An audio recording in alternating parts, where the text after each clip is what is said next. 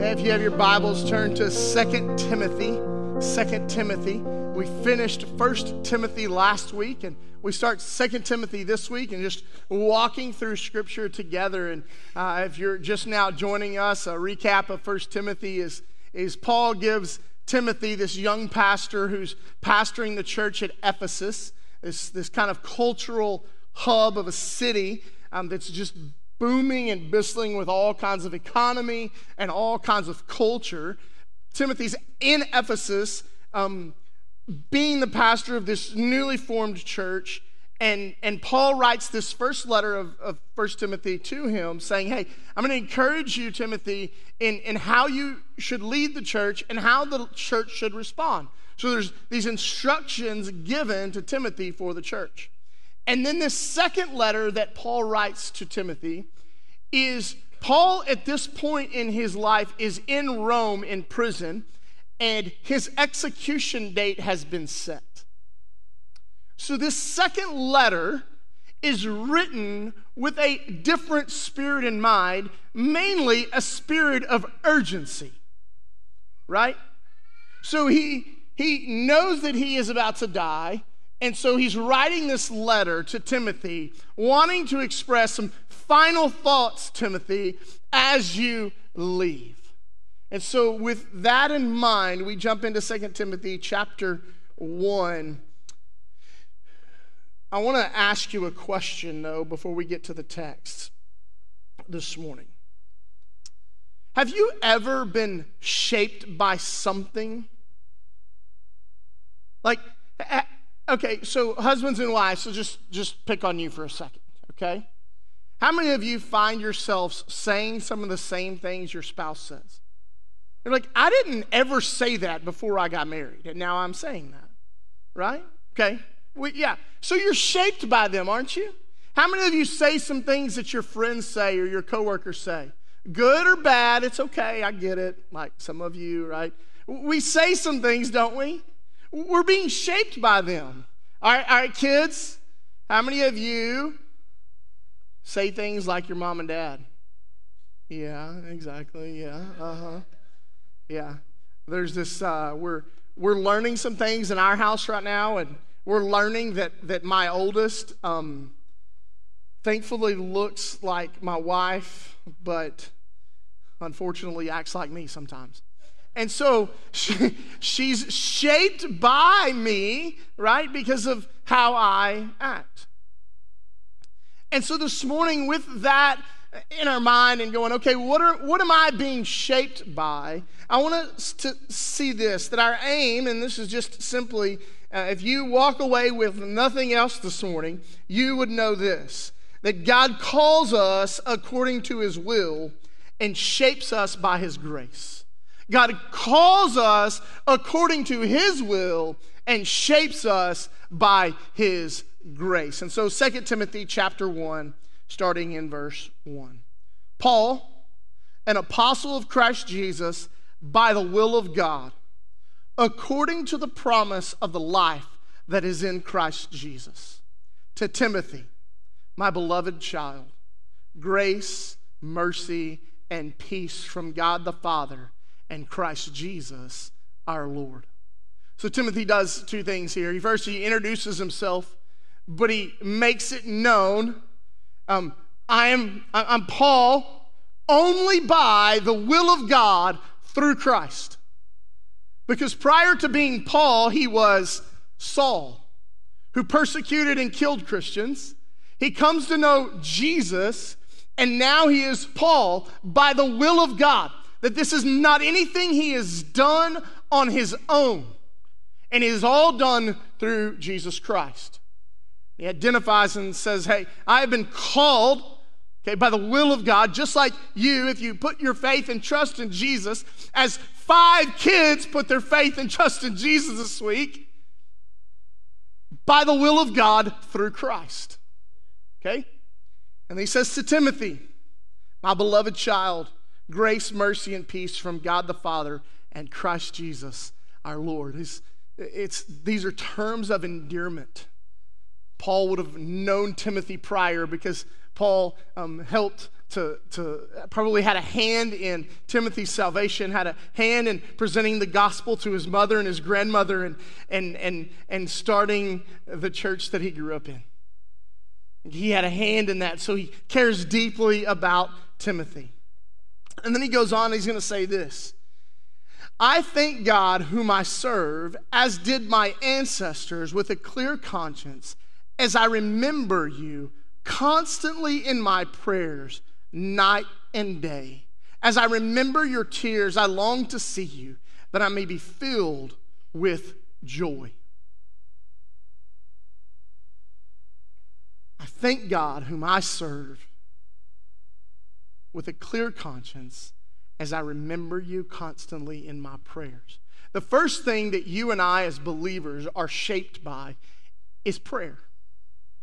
We're shaped by prayer. How many of you have ever had someone pray for you? And it changed your heart. It changed who you were. Whether it changed your circumstances or not, you could feel the fact that someone was praying for you.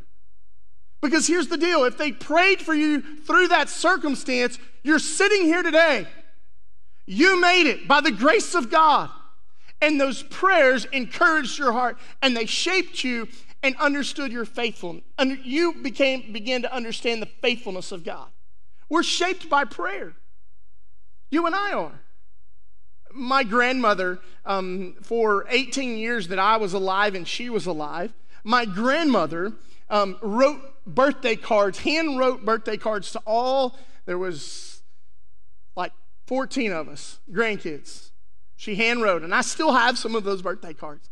And at the end of every birthday card, Granny would write, and know that I pray for you every day. Church, I am a product of that. I am shaped by my grandmother's prayers, who's no longer here. I am shaped by my mother and father's prayers, who diligently prayed for me. You're shaped and you're a product of somebody's prayers for you. Somebody has prayed for you and it has shaped you. So the question is, as believers, are we, as Paul is to Timothy, constantly, consistently remembering someone and others in our prayers? Let's just back up one step. How many of us are consistent in our prayer life? Oh, preacher, don't talk about that.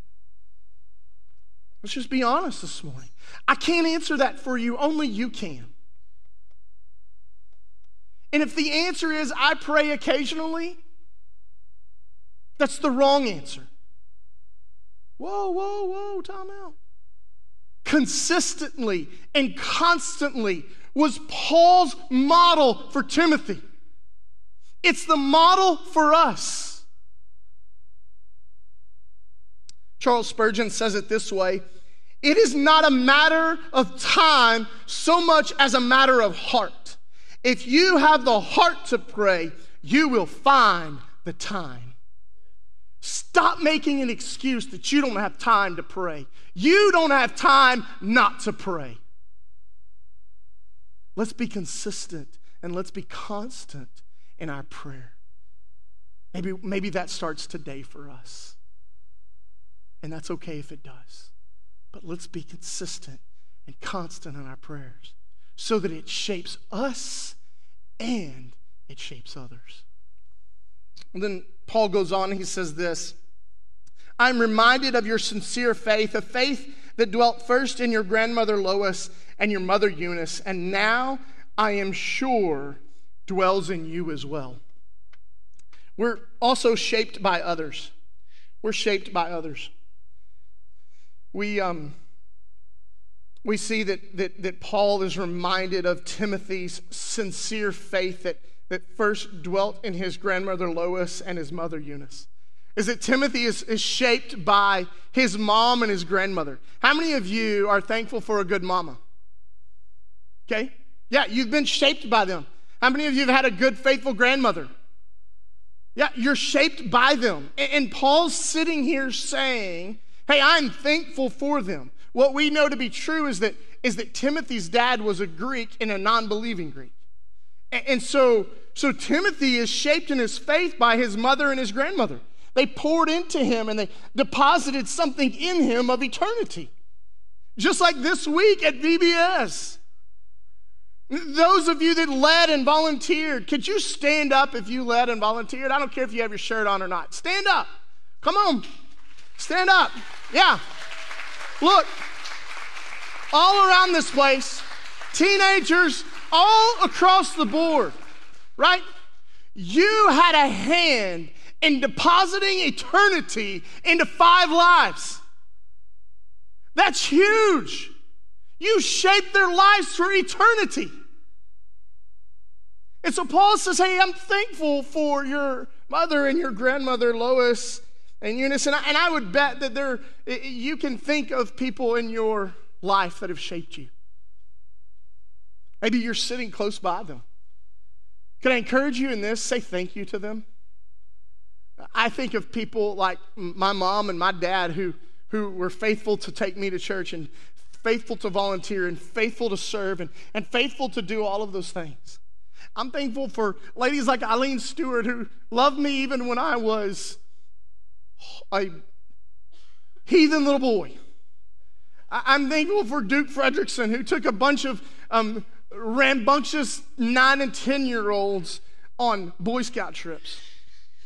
And I'm thankful for guys like Burl Dillard, who took 22 of 6th, 7th, and 8th grade junior high boys to a camp and stayed in the dorm by himself with them, and Burl was 72 at the time. But those are people who shaped me. And you have people who shaped you. If you came to know the Lord, somebody had a hand in depositing the gospel in you. When I was serving in Cleveland, Texas, there was a man by the name of Jerry Carley, and we're going to throw a picture up here of Jerry. I hope the man in the blue, that's Mr. Jerry.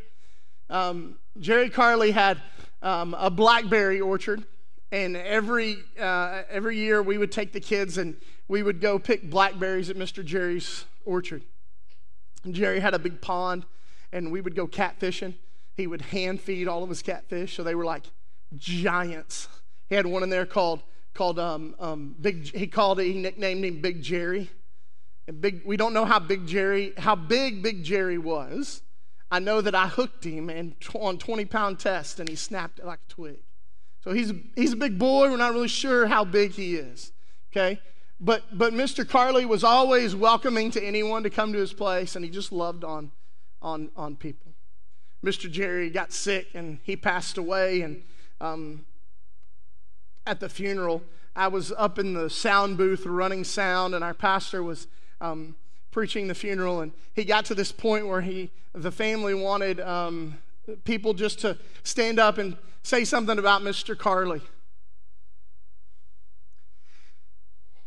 And I sat in the sound booth, and I cried for a solid hour.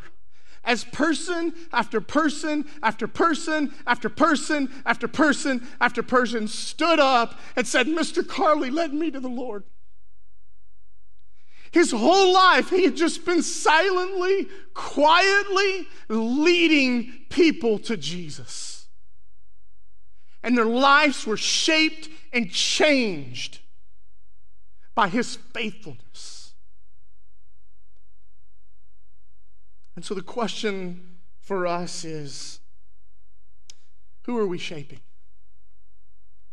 If you know Christ, if you've given your life to Jesus, if you've had a moment where you said, I know that I am a sinner, I believe that Jesus died on the cross for my sins, and I confess him as the Lord and the boss of my life. If you've had that moment and you've come into relationship with Jesus, then now is your turn to shape somebody else. Who is it? Who's your one? Pick one person from this day on and begin to shape them. Begin to tell them about the gospel. Because we're shaped by others. And then Paul's going to go on, this last thing. Verse 6, for this reason I remind you to fan into flame the gift of God which is in you through the laying on of my hands. For God gave us a spirit not of fear, but of power and love and self-control. The last thing that Paul is saying here is that we are shaped by discipline. We're shaped by discipline. He says to Timothy, fan into flame the gift of God. What does that mean? What does it mean to fan into flame the gift of God? So here's something that we need to just camp on for just a few minutes. One of the biggest fears in the church is this, is that people come to know Christ and they gain salvation and they're pumped and they're excited about it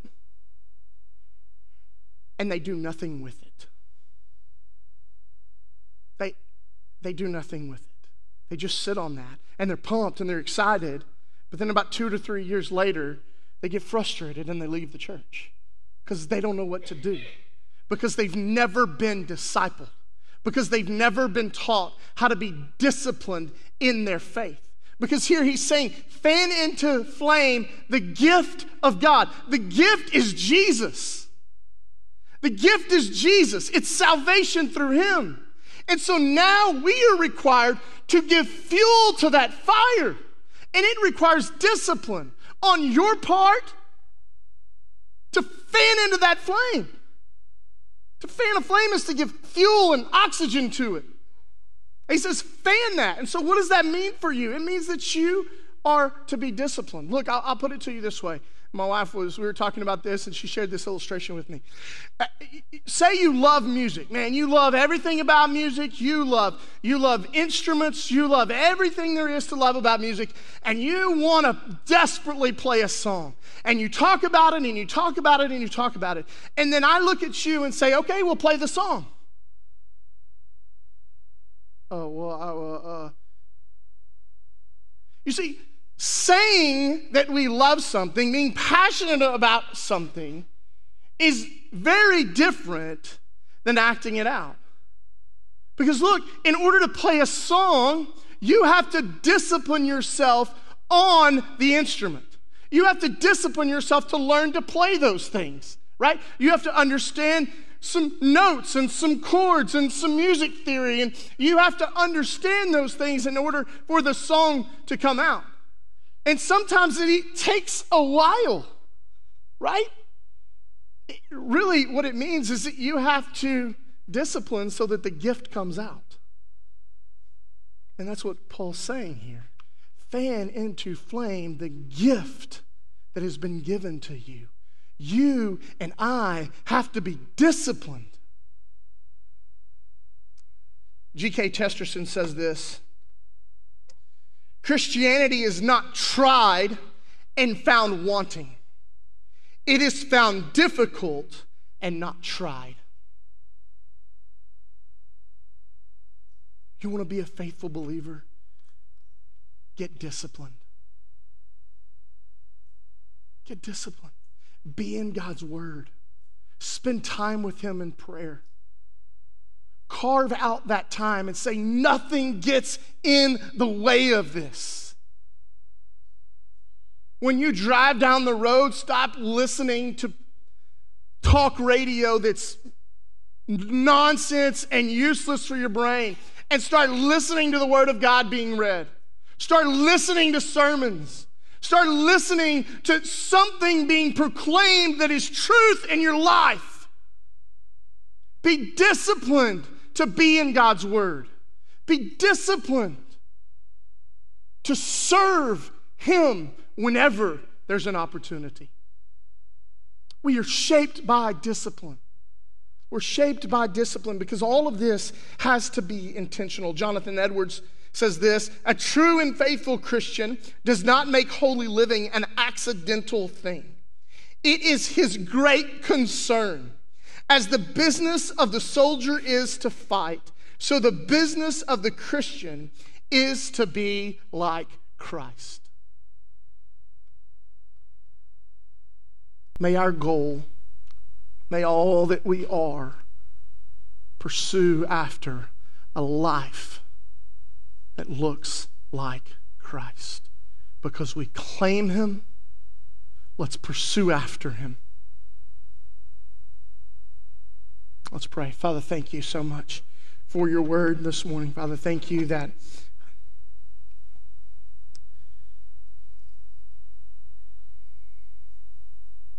you challenge us, God. That we can open up your word and it reads us oftentimes instead of us reading it. So, Father, I pray this morning that we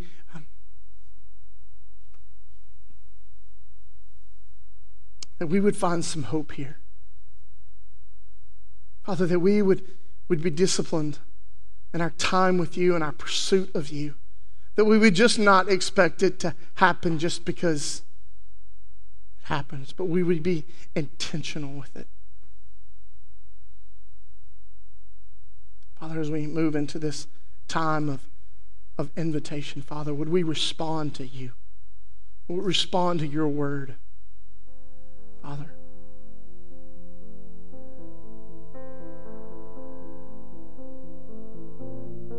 God, it is in the mighty name of Jesus that we pray. Amen.